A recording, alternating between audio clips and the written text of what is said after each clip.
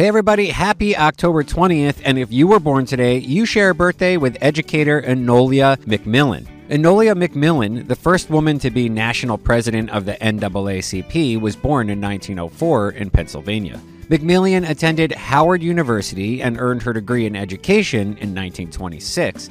And earned her master's from Columbia in 1933. Her thesis explored the way that the radically segregated dual school system in Maryland hurt students and teachers. This work resulted in her election as president of the Maryland National Association of Colored Teachers.